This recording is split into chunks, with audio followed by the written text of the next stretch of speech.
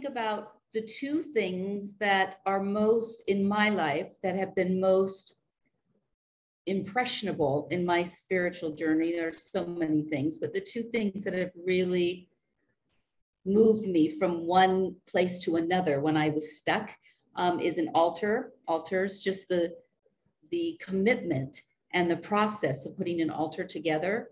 And the second is mantrams, chanting. And I want to talk a little bit today about mantrams because it's such a simple way to include something that is not religious necessarily. You can make it so if you wish, but it is an energetic process, a technique that we've taken up. We're using it as a group. We have our group mantra, which we'll be chanting today. It can be used communally or individually.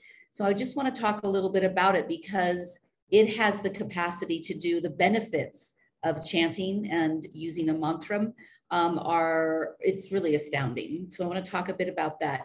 Meher Baba, one of a Persian Indian spiritual master, said that a mind that is fast is sick, a mind that is slow is sound, and a mind that is still is divine.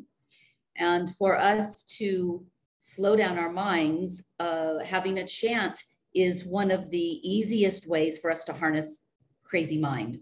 It's very difficult to sit on a cushion and to sit peacefully when your mind is just flying all over. But chanting and chanting mantrams specifically, but any kind of chanting and singing takes you down another path.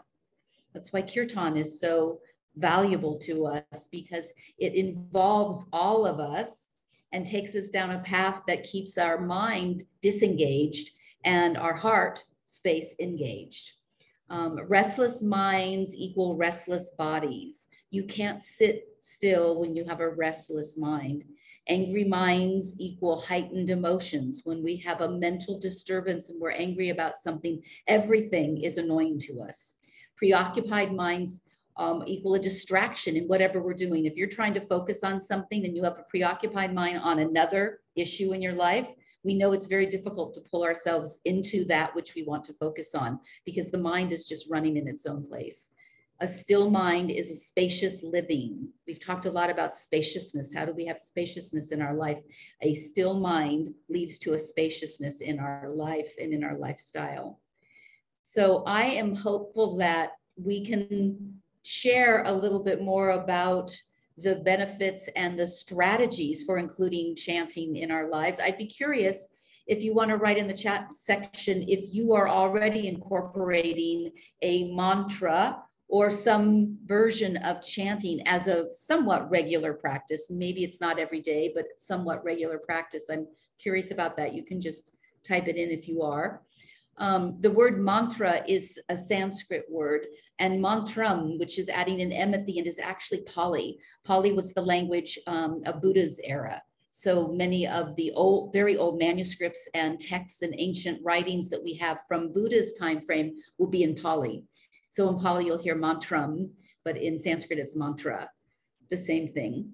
It's a sacred utterance. We know that from the work that we've done with Lydia and from the other audible chants and audible practices that we've spoken to, that sound has a vibration. We know that. And when the vibration is in alignment with the vibration of the cosmos and the universe and divinity, we have a different experience of life.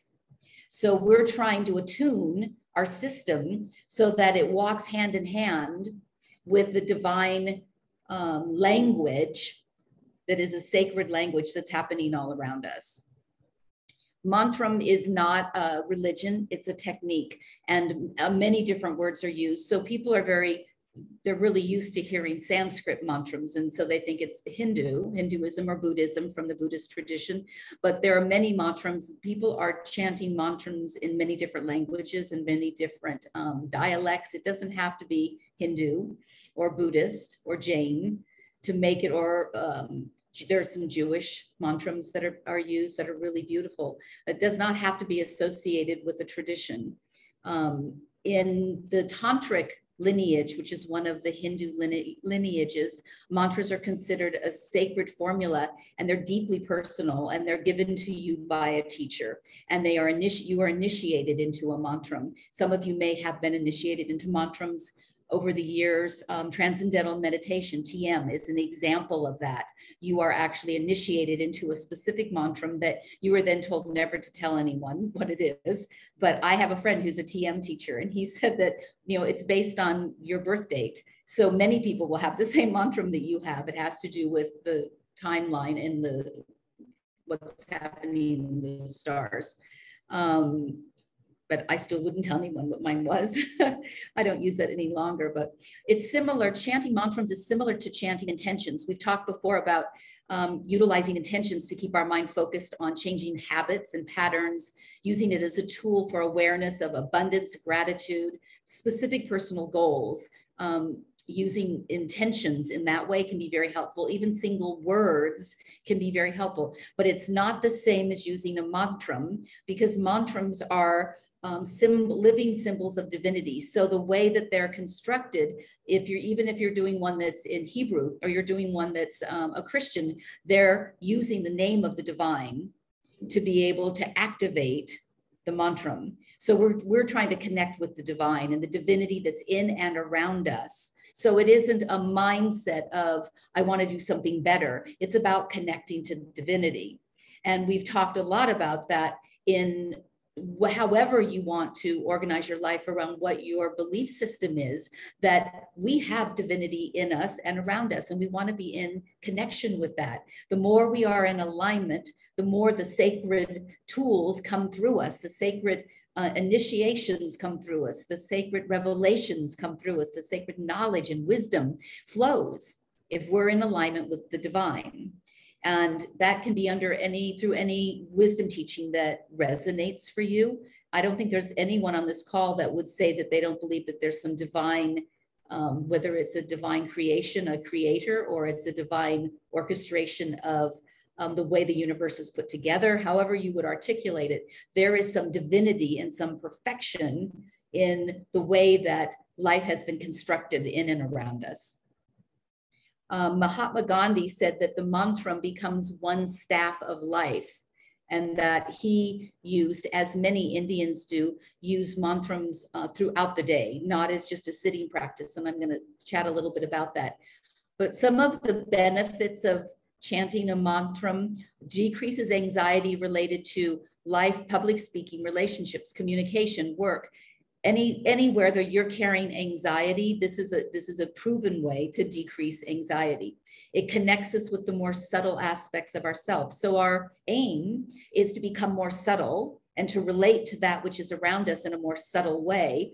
And the practices that we want to do, pranayama, sitting in meditation, many of the movements that hatha yoga movements and kundalini yoga movements are meant for us to start being in touch with our subtlety, the subtlety of our body, mind, spirit.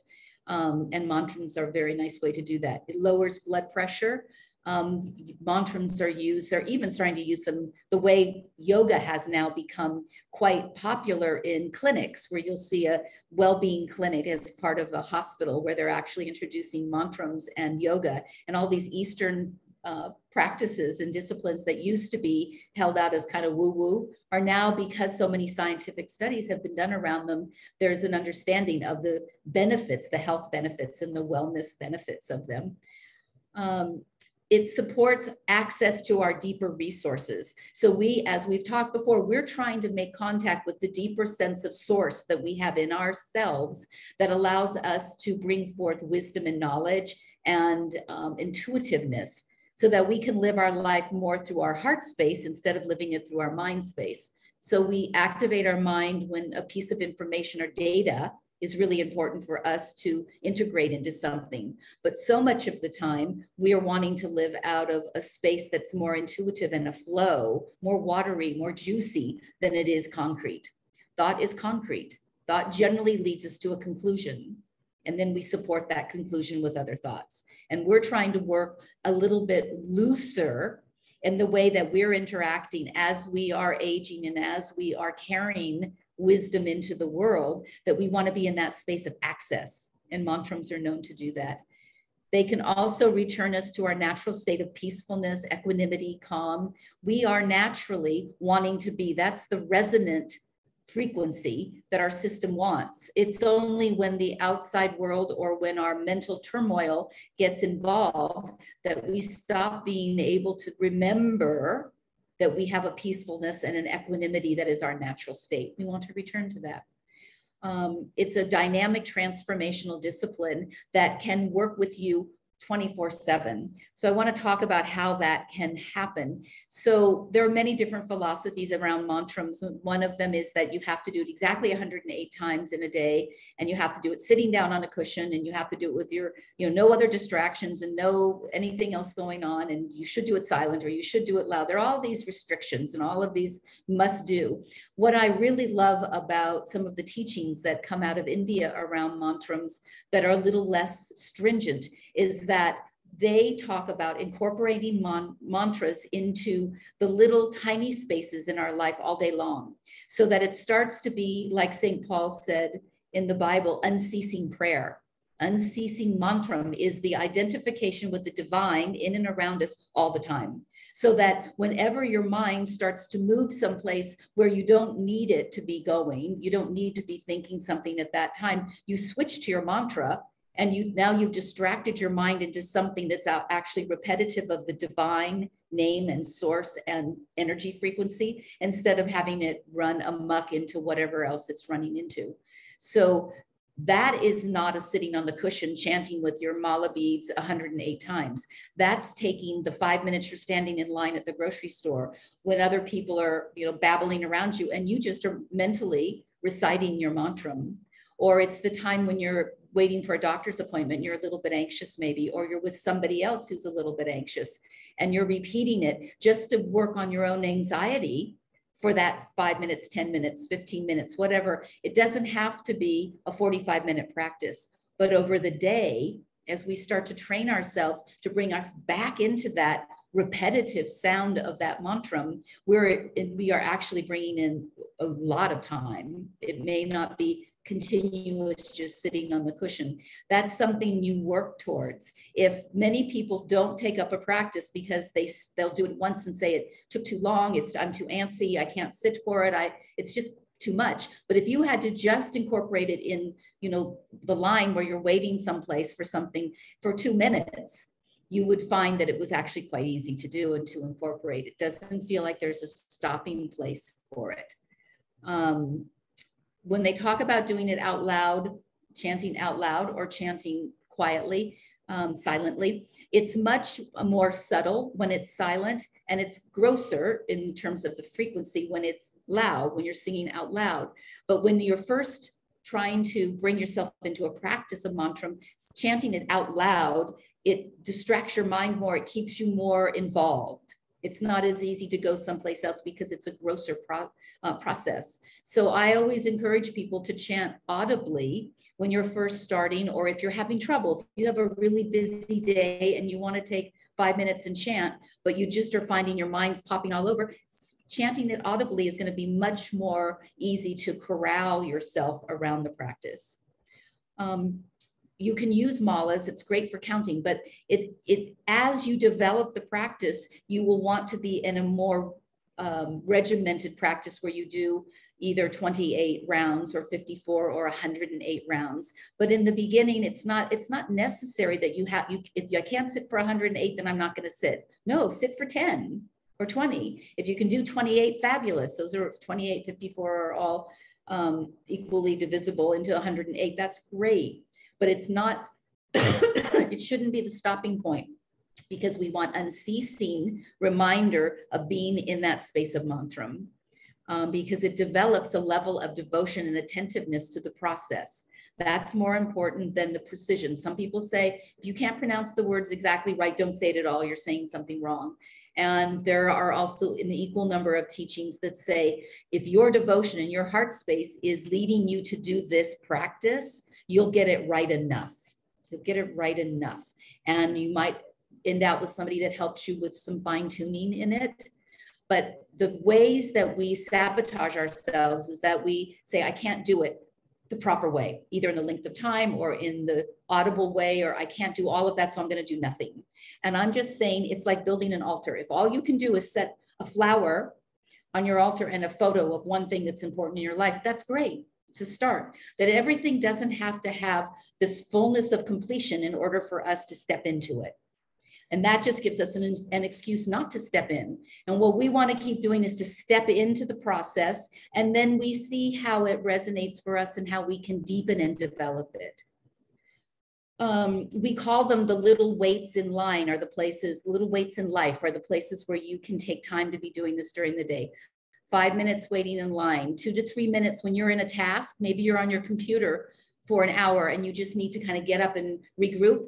Get up and walk. Walking and doing mantram is fabulous because your rhythm supports the mantram and the chanting. There's something that like a symbiotic relationship that happens. So that's a beautiful way to do it. If you're bored, rather than turning on the TV or turning on another YouTube or whatever, sit down and just chant for 10 minutes. Just take a certain amount of time and give yourself that distraction. We're so easily distracted on social media and devices. Let's distract ourselves with a recitation of the energy and the connection to the divine. Great thing for elderly. If you have some elderly in your life, a short mantram is a really wonderful way for them to re-engage themselves and to move out of their own boredom or their own repetitive mind. Really good with kids. If you have children that are, or grandchildren that are having trouble getting to sleep, chanting out loud the mantram to them, and if they want to chant along, but even just chanting it, singing it in their room with them. If they're going to the doctor or they're doing something that's anxiety producing for them, chanting, just chanting it, low grade chanting, or you can play with them and have them chant with you. Headaches, really great for headaches, great for when you're sick. It distracts our mind from the symptoms and gives us a sense of healing and wholeness where we need to gather it from the other places in our body that are okay. So we can take care of where we need the help. It's exquisite in the mornings between the sun rising, just before the sunrise, fabulous time to be chanting. If you happen to wake up in the middle of the night, great for sleeplessness. Get yourself back together with your mantram. So just one, we want to chant our mantram. So just one thing about our community mantram. Siddhi and I chose Om Mani Padme Om because it's really a great personal and communal chant. It works really well for both. It literally means the jewel is in the lotus. And for those of you who know about the lotus plant, you know that lotus plants are able to grow in muck and mud and very little sustenance in terms of having nice soil and amendments and whatnot. It grows out of nothingness. And the way that this was written, this Buddhist mantra, is to have us recall that the lotus flowers thrive in this and they require very little to sustain themselves, as do we. So that by repeating this mantra, we're cleaning the muck out and we understand that we can flourish in very little. And that's part of our receiving life in whatever form it comes. So this mantra is a really nice one to be using. If you don't have one, it's not too long. It's easily done. Even if you're going to do 108, which we're going to do right now, takes us only 6 minutes. It's fabulous. But what if you only did 54? You only had 3 minutes and you did 54 cycles of it. Or you only did 28 cycles of it. You did 1.5 minutes and you did 28 cycles. So this is on our Fragrance of Joy Spotify list. The one that we're using, I'll also put it again in the weekly email so you can access this specific one because this is the timing of this one is quite nice.